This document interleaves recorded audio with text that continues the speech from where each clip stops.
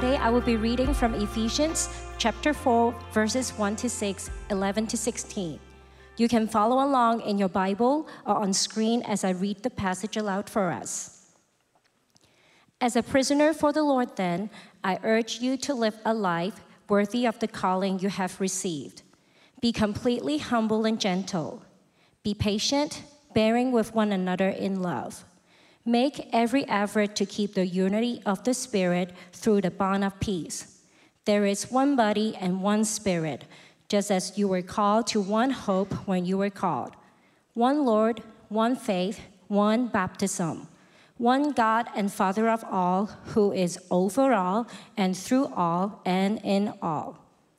So Christ himself gave the apostles, the prophets, the evangelists, the pastors and teachers to equip his people for works of service, so that the body of Christ may be built up until we all reach unity in the faith and in the knowledge of the Son of God and become mature, attaining to the whole measure of the fullness of Christ.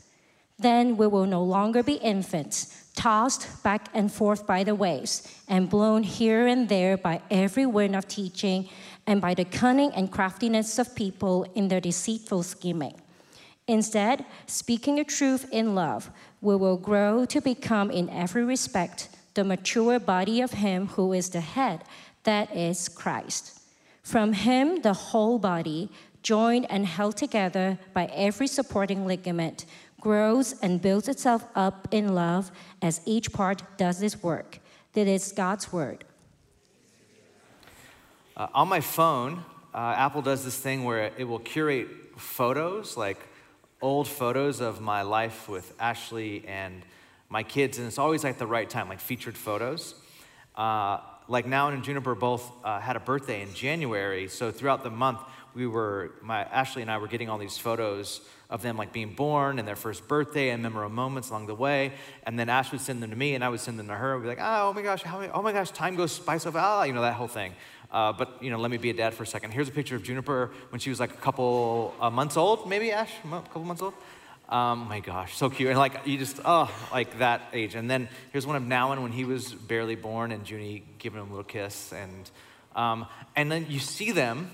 And we kept thinking over and over again this last month how like cute they were when they were young, and how like when they screamed in your face it was because they were babies, not because they were mad at you, and use language when they scream, not like cussing. They don't do that yet, but like that. And when they were both babies, they were cute because I think it's the job of babies to be cute. I mean babies are so cute, so you don't eat them or whatever. You're just like, oh my gosh, they're so cute. And a friend of mine who has been a part of this church since like day one sent me photos last night of his new baby girl, and I sent them to Ash, and we were both like going back and forth on text, like, oh my gosh, so cute. But you know what's not cute? It's not cute when babies never grow up, when they never go through the stages of development and maturity. Barring some abnormality, human bodies are supposed to mature. Human bodies are supposed to grow. And the Apostle Paul calls the church on multiple occasions the body of Christ. And like any human body, the goal and the purpose, the nature of things is that growth and maturity would take place. Our text today ends like this: speaking the truth in love. He's talking to the church, and we're going to talk about like the messiness of the church today. Speaking the truth in love, we will grow. The church will grow to become, in every respect, the mature body of him who is the head, that is Christ. Christ is the head, and the church is the body, and the goal of a body, just like any body, is to grow up and mature. Babies are cute, adult babies are not cute. From him, the whole body, joined together by supporting every ligament, grows and builds itself up in love as each part of this body does its work. Now, just so the metaphor isn't lost on you, Christ is the head, the mind, the brains, the top, the source, and the church is the body of Christ, who is the head. We are the body of Christ. And the point is that we are to be as diverse, just like body parts are diverse. Like your finger doesn't look like your elbow, sort of thing. Like they're different body parts that do different things. We are to be unified just like body parts are unified and work together. We are supposed to grow and mature just like any human body is supposed to grow and mature. But how does this all happen? Paul tries to persuade us that love is how this all happens. This all happens through and by love. We are in a series called The Vision is Love, and every year we begin the year by reminding you, the congregation, why we exist as a church, like the vision behind why we exist. And at Annual Vision and Prayer, which was last Sunday night, I said that the vision of our whole year is actually to explore love as a topic and as a hermeneutic for the church. In the past, we've done this a few different times where when we want something of Scripture to be deeply embedded and ingrained in the culture of our church, we'll spend a whole year exploring it. We did this thing called the Year of Biblical Literacy years ago, where we just like we as followers of Jesus must become biblically literate people that know what the Bible is trying to do and know how to follow its flow and its story arc. We did this thing where we did the Year of Authentic Relationship and Thought Community, where we talked about having difficult conversations and how to forgive and what it looks like to have emotionally healthy relationships, that sort of thing. And then we did this thing on like a year of intimacy with God, where we explored what does intimacy with God look like. And so we do this to get this stuff kind of ingrained in our church. And this year, we're going to spend our whole year exploring love from all these different ways, all these different types of series through the lens of love. And today, what I'd like to do as a part of this vision series is try and persuade you of what this text is trying to teach us. That is, the goal of the church is unity and maturity, and this happens through love. And not like ornamental, hot pink, emotional love, not one that checks all the boxes of your preferences and your leanings, but rather a rugged love, a love that looks more like suffering, a love that looks more like suffering. Why isn't anyone saying amen? You're supposed to yes, amen, okay. A love that looks more like suffering through relationships in the church with people who are so different from you, all the way to the point of learning humility. This is what Paul says in Ephesians 4, that you learn humility and gentleness and patience in the hard way through relationships. And this doesn't happen, from a zap from the Holy Spirit, though that is helpful when the Holy Spirit does that. But through bearing with one another, Paul says, bearing with one another, forgiving one another, and living in unity through one another's differences. And to do this, what I want to do is I want to start by showing you how this works out in the church. I want to start where all biblical conversations about love and unity must start, at the point where everything went wrong. In Genesis chapter 3, the chapter begins with unity and harmony and integration. This is Genesis 1 and 2. Humanity lived, male, female, lived with a purpose of living in the world as gardeners, of cultivating the land. They were in unity with the earth. They were in unity with the animals. They were in unity with God. Integration. Everything was integrated. Whole, shalom is the word. And man and woman accept each other joyfully as gifts from God, and they live integrated with the land and with nature and with God. But as you keep reading in Genesis chapter 3, Adam and Eve, who are our first parents, the archetypal humans, grasp for equality with God. Another way of saying that is they want to become their own gods, their own authority. They believe the serpent, that talking snake in the garden, and distrust God, thinking that God is holding out on their happiness and their pleasure.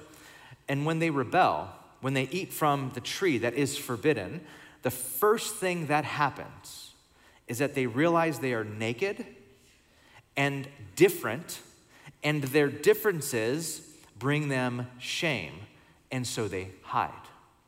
And when God shows up and asks what happened, like, who told you you were naked? Adam responds like this: well, the woman that you put me here with, she gave me some fruit from the tree and I ate it. And what Adam does, he in one short sentence, Adam manages to both throw Eve under the bus, claim his own innocence, and blame God for creating her. That's what he does. This is, by the way, these are proto-humans. This is all of us, by the way. He's like, I didn't ask to be born. I didn't ask for her to be born.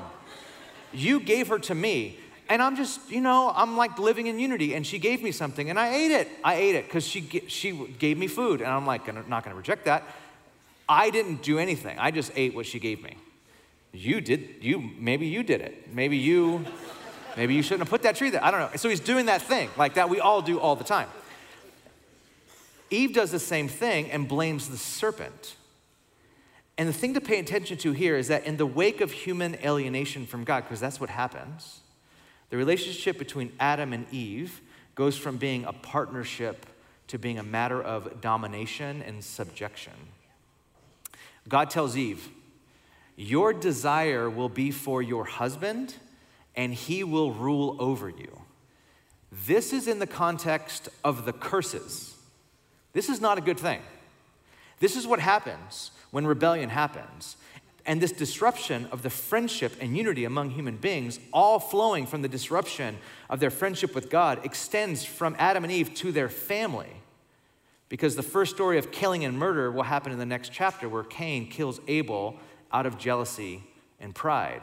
And then it extends to tribes, and then nations, and then everything in between. And not only is there a brokenness between humanity, but the ripple effects of the alienation from God extend all the way down to the ground, to the land, to the earth. Because the ground is cursed and humanity has to extract their livelihood from the ground by force, by the sweat and the toil of their brow and through the thorns of the ground. Because of that, there's this feeling, this human feeling of scarcity, of lack, because the ground only produces so much. There's only so much the land can produce. There's only so much rain, so much crops, so much trees. There's only so much land. So life on earth is competition for limited goods, not only material goods, but the goods of glory and honor and happiness. It's all scarcity now. Therefore, human beings become not gifts to each other like they were, but threats to one another. The human story, down the centuries, becomes the story of everyone against everyone. This is spouses, partners, they're in strife. Families versus other families, not just families versus other families, but inside those families there's strife. Inside friend circles there's strife. There's tribe versus other tribes, but even inside of tribes there's strife too. There's nations versus nations, and even in a nation called the United States, there's division there. States are against other states, but even in states there's fighting. There's cities that are against other cities, but even in that city there's fighting. And there's companies and franchises that are in competition against other companies and franchises. But even inside of those companies and franchises, there's competition as well. It's everyone against everyone. And you're like, why in the world are you depressing us on this rainy, rainy day? What does all this depressing retelling of the human story have to do with the church, the body of Christ? Well, we have to skip ahead to the book of Acts.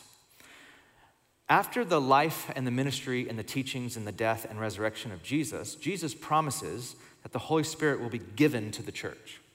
And when I say the church, this is important, so please pay attention. When I say the church at that time, it's important to understand that the church at the beginning was made up of only Christ-following Jews. Jesus was a Jewish Messiah sent to the Jews to save the Jews, and his first followers and his apostles were all Jewish at the beginning of the Jesus movement. But then something happens. The Holy Spirit not only falls upon Jewish believers, but against all expectations, the Holy Spirit and the saving work of Christ falls upon Gentiles as well. Now, Gentiles are just basically a way of saying non-Jewish people. So the Jews divided the world into Jews and then Gentiles, Jews and non-Jews.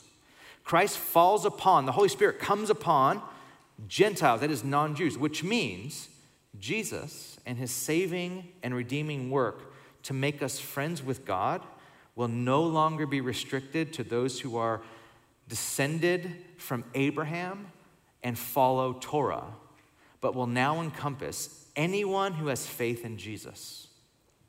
And to this, the author, Frederick Bauerschmidt, says in his book, The Love That Is God, which is like the source material. If you want a way better version of these sermons, just go read this really amazing book. He says that this might seem an obscure issue buried in the irrelevance of history. You know, this Jew and Gentile like becoming, like the Holy Spirit falling on Gentiles and them being brought into the church. He says, but it speaks to the deep divisions that trouble our world to this day.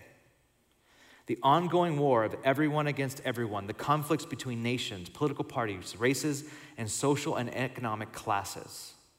See, to the Jews of the first century, and you have to understand this, Gentiles, those who were not Jewish, were seen as unclean, not kosher, like pigs, literally. To have a Gentile sit at your dinner table was the same as having pork on your dinner table. Now, forgotten in the Abrahamic story is that when God called Abraham into friendship, it was in order to fulfill God's purpose of being a blessing to all the families of the earth. The division between Jew and Gentile seems to, over time, for all sorts of reasons, become one more battle line in the war of everyone against everyone. But the Spirit falls on the Gentiles, and all of a sudden you have a church made up of enemies. You have a church made up of enemies. People who have different perspectives on just about everything other than Jesus are now brought together into one church. Both sides of the Jewish, non-Jewish traditions, you had built-in prejudices against the other. You had worldviews that were conflicting. You had different ways of living and dressing and being married and not married, and even different ways of eating. They fought over eating. They fought over how to eat. And all this stuff was turned upside down when they were made one in Christ. So they had to figure out how to live with each other. Like it would be like if Reality San Francisco decided to merge with the church in Central Florida. Now, of course, you're like, how do you do that? Like, I don't know. Like, imagine we met in the middle or something. We just pulled imagine a church there and a church here. They feel a lot different because they're opposite side of the world to us. Like, both politically, church-wise, all of that stuff. And then they think that about us, and we think that about them. But imagine us becoming one. Now multiply that by, 1 billion, and then you're about on track. It was so different to bring people in that were enemies. So the words Paul uses in Ephesians, words like diversity of members, union as the body of Christ, growth in love, all of this is kind of radical. And if you have the impression it was easy and utopian, you would be mistaken. There were fights and divisions and people trying to take advantage of other people. There was favoritism and there was prejudice. And to all of it, the writers of the New Testament continue to circulate letters addressing all of these problems and correcting them and encouraging the church to grow in unity, to forgive, to live, how to live as a Christian household, how to share a meal, how to no longer worship Caesar as Lord, but worship Christ as Lord. Now here's the question. And it took a long way to get to this question, but this remains the question for like 2,000 years. 2,000 years later, this is still the question. Why the church? Why the institution of the church? Why does Christianity become a religion? Why not just go be spiritual with Jesus and Big Sur? Right? That is, why don't you just do that? Or why not have just like a curated small group church that meets in your backyard or your garage or around your dining room table and it's like made up of people that you are friends with or committed to the same things that you're committed to, and it's just like this like thing that you're like, oh, you and I see the same things the same way, or you and I want the same things, or you live down the street from me, and we're going to be now a church. And just going to meet in our living room. We're not going to have any sort of institutional things. We're not going to have any sorts of authority figures. We're just going to be the church. Okay, why? Why not just do that? Why the institution of the church? Why the established church with pastors and church plants and church planters of prophets and evangelists and teachers and money and fundraising and structures of authority?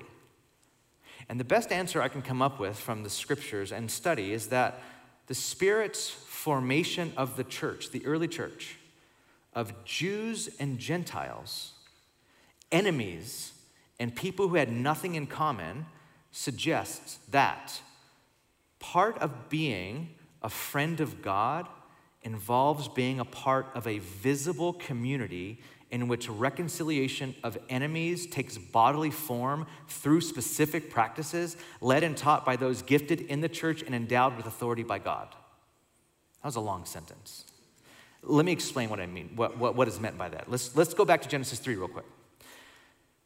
In Genesis 3, things were unzipped in Genesis. They were pulled apart, male and female, families, tribes, nations. The things that were integrated become pulled apart, like just torn apart, unzipped.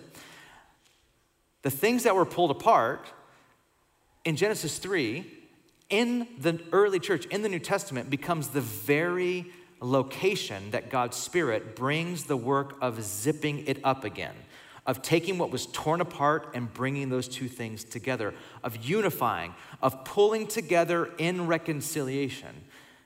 It's like if alienation from God brought the war of everyone against everyone, then reconciliation with God brings with it reconciliation and unity of everyone, and that starts in the church. Does that make sense? The things that were destroyed, pulled apart, unzipped, like the things that were different, that made us different, in the church are now pulled together. The church is the location, the visible, and I want to say visible, because this is not an unseen church. It's not supposed to be an unseen church. There's something beautiful about not meeting in a nightclub anymore as a church. That was fun for a season. We started our church like in a nightclub. That was whatever. It was the only place we can find, I'll just say that. And I loved it. And I'm nostalgic looking back on it. And it was amazing. But there's something about there's a church that meets in there. Is the church like a secret church? Like, what are they doing there? I remember the owner of that building was like, you're not going to sacrifice things in there, are you? Like, he honestly thought that. He actually came to AVP, Annual Vision and Prayer. He comes every year. He goes, you guys are like my babies. He says that. And he's like, he asked me, I'm like, what? He was like, you're not going to burn hair and leave wax everywhere. I'm like, what are you saying? Because we rented out to a place that they were burning things and sacrifice, and I'm like, no, we're not doing that. We're not doing that at all. There's some way that it was kind of hidden then. And then as our church has now bought a building, you can't hide. I mean, this is a church. I mean, it's there. It's here. People walk by it. Oh, that's a church. That's there. There's something about it being visible and open to everyone. That place, the church, is the visible place where God wants humanity to become zipped up again, pulled back together. The Spirit's formation of the church of Jews and Gentiles suggests that part of being a friend with God involves being part of a visible community in which reconciliation of enemies takes bodily form through specific practices in the church. The church, the visible and open church, becomes a place for face-to-face confrontation with those who, apart from God's friendship, would be strangers and aliens to us. So Paul writes this to the church in Galatia, and the church in Galatia was really messed up. They had Jews that infiltrated the church in Galatia that were trying to make Christians into Torah-observant Jews, because they said, you can't be a Christ follower unless you're a Jew, so we have to make you a Jew first. And they were trying to circumcise adult males. And Paul was so pissed. I mean, he was so mad about this. He even said at a certain point in Galatia, I wish you would just cut yourself off entirely. He says that. It's there in the Bible. You can find it. Just go look for it. Paul was angry because what binds the church together is no longer circumcision or even Torah. It's Jesus and his sacrificial atoning death on the cross. That's what binds the church together. And so Paul says this in Galatians 3:27, for all of you who were baptized into Christ have clothed yourself with Christ. There is neither Jew nor Gentile. The things that divided humanity now unite humanity in Christ. There is neither Jew nor Gentile, neither slave nor free. There is neither male and female, for you are all one in Christ. That is a radical New Testament statement that you will not find an equal to outside of Christianity at that time. And if you believe that that's like, oh yeah, that's how life should be, it's because you live and you have been indoctrinated by a Christian worldview and you don't even know it. This is unique to Christianity. And this is a remarkable verse saying that the things that were differences among you and divided you, those identity markers, are washed away in a bath that is both death and birth, which is baptism. And baptism in the early church was an undignified thing. It was messy. They would get baptized completely naked. They would take off their clothes, which represented some sort of status that they carried, and they would go into the water naked, nude. And they would, as they came out, they were clothed with a white gown or white robe to symbolize the undignified, because you came into the world naked. You come into the new world, reborn. We're not going to start practicing this because cultural context and all that stuff means something different today, a lot. But it was supposed to be this kind of a messy, undignified thing that when you came out of the water, you were literally clothed with Christ. And you were brought into this family. Therefore, however, the church and this new identity that we have in Christ does not eliminate the differences between Christians. Those variations of cultural and racial and sexual identity rise reborn in Christ from the waters of baptism, no longer the source of division, but now the enriching beauty of diversity in the body of Christ.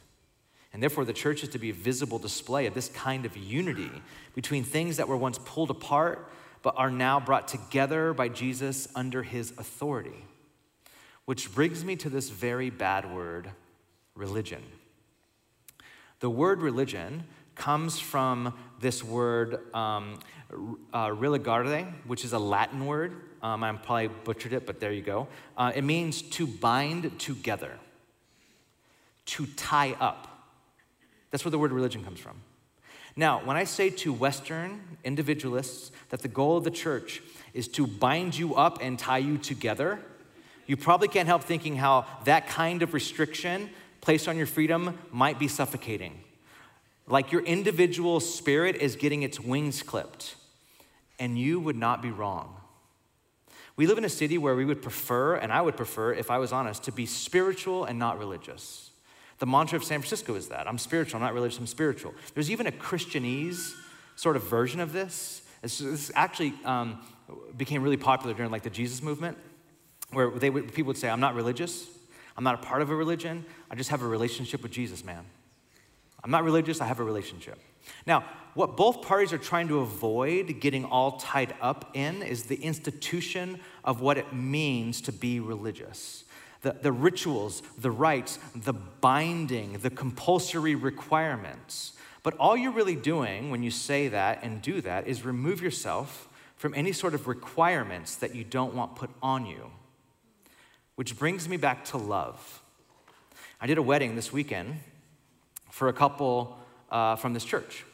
And though I don't nearly do as many weddings as I used to, since there's all sorts of other pastors on our staff that do those, when I do them, my homily is virtually the same one I do at every single wedding. And I do this on purpose, not because I'm lazy, but by design. Every single time it's almost exactly the same. Because I feel my one job that I have at a wedding, other than like making sure they're legally married, my one job as a pastor, my one job as their pastor, is to make sure that the bride and the groom, that the wedding party and the guests all understand the importance of the wedding vow. That though the couple is very much in love, that they're there and they look beautiful and they're like, obviously younger and they're like in love and all this stuff, that though that's all true, they're stepping into something that is binding, something that they can't get out of. That's what a covenant is. Now you might be thinking, well, didn't Jesus say you can get out of a marriage if there's like sexual infidelity? The answer is yes, but only because your heart is hard. Meaning you can't find it in yourself to forgive and to reconcile. Always the point is, the hope is reconciliation, always. My point is this. I want everyone at a wedding to know that the wedding vow is not something you say yes to today, but think you can get out of if you're not happy or you don't agree with them or whatever in the future. And this kind of commitment requires a death, which is interesting to me always because weddings happen at an altar. The altar of holy matrimony, the altar of marriage, whatever, it's an altar. And when they step into the altar, I look at both of them, I'm like, you are about to die. I look at the groom and I'm like, you're about to die. And I look at the bride, I'm like, and you're about to die. And then everyone in like the witnesses or the guests, anyone who's been married over 2 years is like, oh yeah. They're about to die. It takes a death to commit yourself to vows like that. It takes a kind of death. To be bound like that takes a kind of death. And this kind of commitment, because it requires a death and it requires vows, what happens is it creates a new reality. Like there's a new reality happening as we're doing the wedding, like a new family. See, when people enter into contracts or agreements with a group or a job or even like an apartment, what you're doing when you enter into a contract for a lease or you buy a house or you start a contract with a job or like a club or whatever, what you're doing is just finding some arrangement that will suit your current interests. However, a commitment or a covenant changes who you are, or rather it embeds you and embeds who you are into a new relationship, a new reality. See, when they're standing there, they're no longer just man and woman, they're husband and wife. They have a new identity now.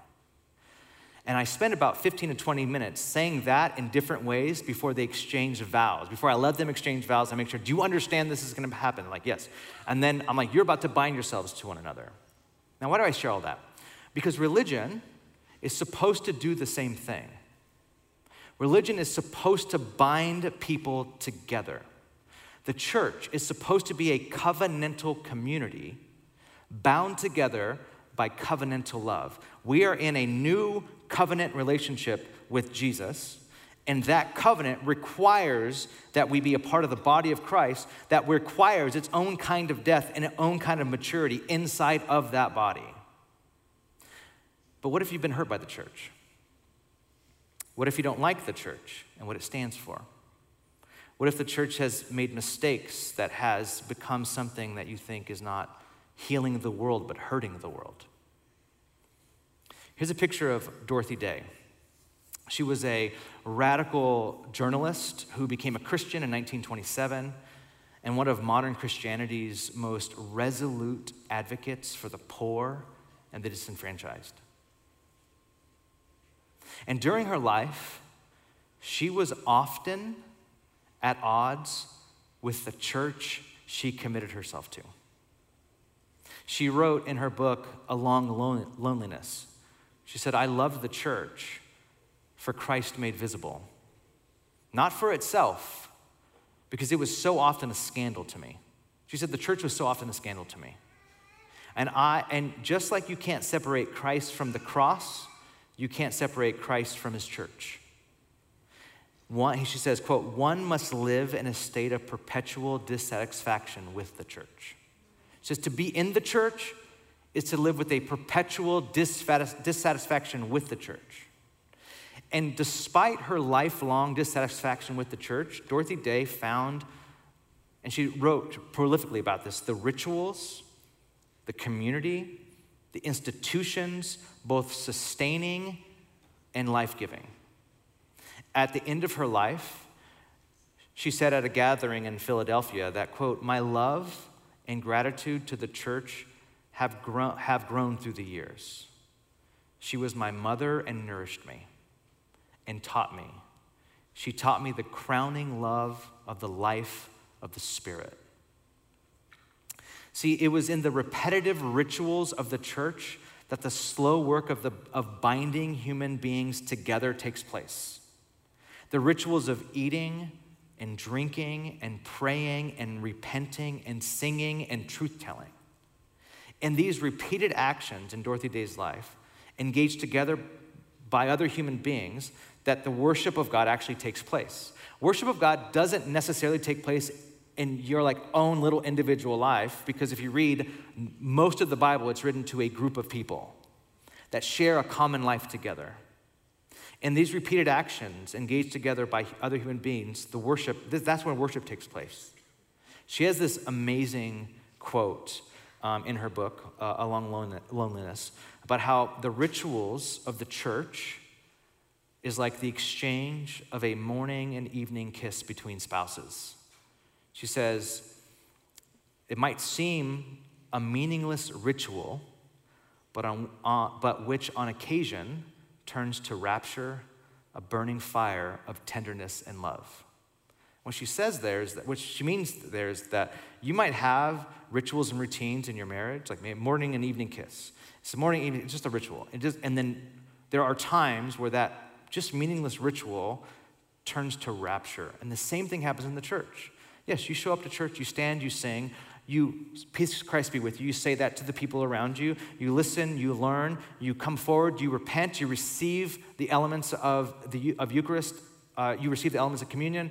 You go back. You hopefully pray with someone, maybe someone you brought, or maybe you just kneel on the carpets and receive it alone. You do that over and over again, and it feels just like a ritual that you're going through. You go to a community group, you do the same thing. You go to the Michelle. You're doing this, and as you're going through the rituals in your life, you're bound to this community. You don't agree with it all the time. Sometimes you don't, but you still go through it, and then there are moments when it turns into rapture, where something clicks that never clicked before in your life, where something opens up.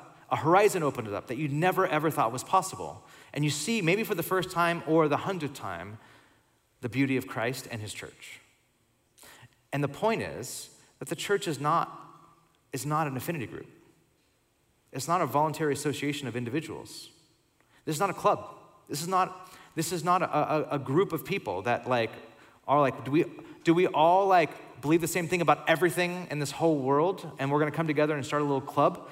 It's a point, the church is a point of convergence to which people have been impelled by the driving wind of the Spirit to come together. And rather than being an association of like-minded people, the church more likely is to be a group of people you would never choose to be friends with if they were not also friends with Jesus. So when you're in a community group together, you probably look around and I probably wouldn't be friends with you if we were not all together friends with Jesus. And that's okay, that's actually kind of cool. It's not like, oh yeah, I love my group because they all listen to this exact same music as me. And we all, own a house in Tahoe, and this is awesome, whatever. It should be people that are completely different from you. When you're in church and the peace of Christ be with you, and this should be a group of people that you actually don't agree with. So when there's things that come up in the world, let's say like Israel and Palestine, and you're like, this is the kind of stuff that would divide a church. This is the kind of stuff that divides families. But in the church, even if you don't agree, you come together at the table of communion, of Eucharist, and say, what binds us together is not our political ideologies, but Jesus. And that is so hard. That's so hard to think about because we think everyone has to agree with us. Everyone has to agree with us on everything. And if you don't, I don't even know, and we moralize it. I don't even know if you're a moral person. You're a monster. I think you're a monster. And that's what we do. That's what we do. About anything anyone doesn't agree with us on, we're like, we make it moral. And we're like, I question your entire existence. You have to realize the early church was made up of people who didn't agree on anything. And they had to learn how to be one in Christ. And you think our political ideologies that divide our nation today are hard. This is what the church needs to be. This is not happening anywhere else, by the way. This is always the job of the church. This is always the role of the church. We should be different. We should come in here and go, yeah, I don't agree with a lot of things in this church, and yet I'm here and committed to it. That has always been for me a mark of deep maturity. When people can commit to a place and even things they don't agree with, yet submit to it and its rituals and its life and allow themselves to be transformed by it. It's the same thing in a marriage When you mature in a marriage, when you don't, when you realize that the person that you married is just a person and not like the greatest thing in the entire world. And then yet you stay committed over and over and over and over again. And you don't go anywhere. That's the mark of maturity. And so Bauer-Schmidt says this, and he kind of romanticizes this idea of commitment. He says, so perhaps the answer to the widespread disillusion that many, particularly the young people, feel toward the church is not less religion and more spirituality, but in fact more religion, more habit, more ritual. That is to say, in a divided and lonely world, those who have been called into friendship with Jesus need to be, even in their differences, more bound to each other, not less. The world needs people who are so closely bound together by the God who is love that they can afford to differ from and with each other and yet still meet at the table of the Eucharist, the feast of their friendship in Christ. The Eucharist of the church, celebrated amid the divisions of the world, is an embodied foretaste of the kingdom, a banquet that makes possible a friendship that dissolves the boundaries of nation and tribe and language, of race and class and gender, rebinding humanity into the one body of Christ, composed of a multitude of members joined together in worship of God. So in this binding, I think the vision I would want to give you is that you will not agree with everyone in this church. This year you won't, especially with what we're headed to in this crazy year as a nation. You will not agree with everyone. You will not agree with certain things that the elders and the leaders, the pastors, the teachers, the evangelists, the prophets, and the apostles of this church maybe even believe. And we have to find a place where this thing is more transcendent than you agree on these little tiny points of mine. It's Christ in the center. It's the Eucharist and celebrating that Christ reconciled us to himself, and therefore we must be reconciled too. So how can we listen well? How can we forgive well? How can we have these long and difficult conversations holding space for one another? So I'm going to read this to you again, our text, Ephesians 4, again, in light of everything we just said. As a prisoner for the Lord, then I urge you, church, live a life worthy of the calling you have received. Be completely humble and gentle. Be patient, bearing with one another in love. Patient, that word there means long-suffering. Suffer long with each other. Bear with each other in love. Make every effort. Continue to ask for a space where you can converse. Continue to find a way to reconcile, to ask for forgiveness, or to seek forgiveness, or to offer forgiveness. Make every effort to keep the unity of the Spirit through the bond of peace. There is one body, one Spirit, just as you were called to one hope when you were called, one Lord, one faith, one baptism, one God and Father of all, who is over all and through all and in all. So Christ himself gave the leaders of the church, gifted the leaders of the church, the apostles and the prophets and the evangelists and the pastors and the teachers, and they're there in the church to equip you. To equip you, and all that word means. To get you ready, to build you up, to equip you for works of service in the world, so that the body of Christ may be built up until we all reach unity. The leaders are there to help you mature to become unified in the faith and in the knowledge of the Son of God and become mature, attain to the whole measure of the fullness of Christ. Then we will no longer be infants, tossed back and forth by the waves, or blown here and there by every wind of teaching and the cunning and craftiness of people and their deceitful scheming. What Paul's doing here is he's saying there's a thing about infants, that they're emotionally unstable. Infants will, at one moment, be crying, and then in another moment, be laughing. This happened last night. Nowan and Junie were just like, Nowan was crying, and then Juniper started crying, then Nowan started crying, and they were just crying at each other. And I picked up Nowan, and I don't know what I did. I did something, and he started laughing, and then Junie started laughing, and they both started laughing. I'm like, you two are insane. Like, you're insane people. Like, if you guys did that, if you did, I'm like, are you okay? Is everything, infants, toddlers, this is kind of how they act. But the hope is that you can become emotionally regulated, that you know how to deal with the things going on inside of you. That's how you grow up.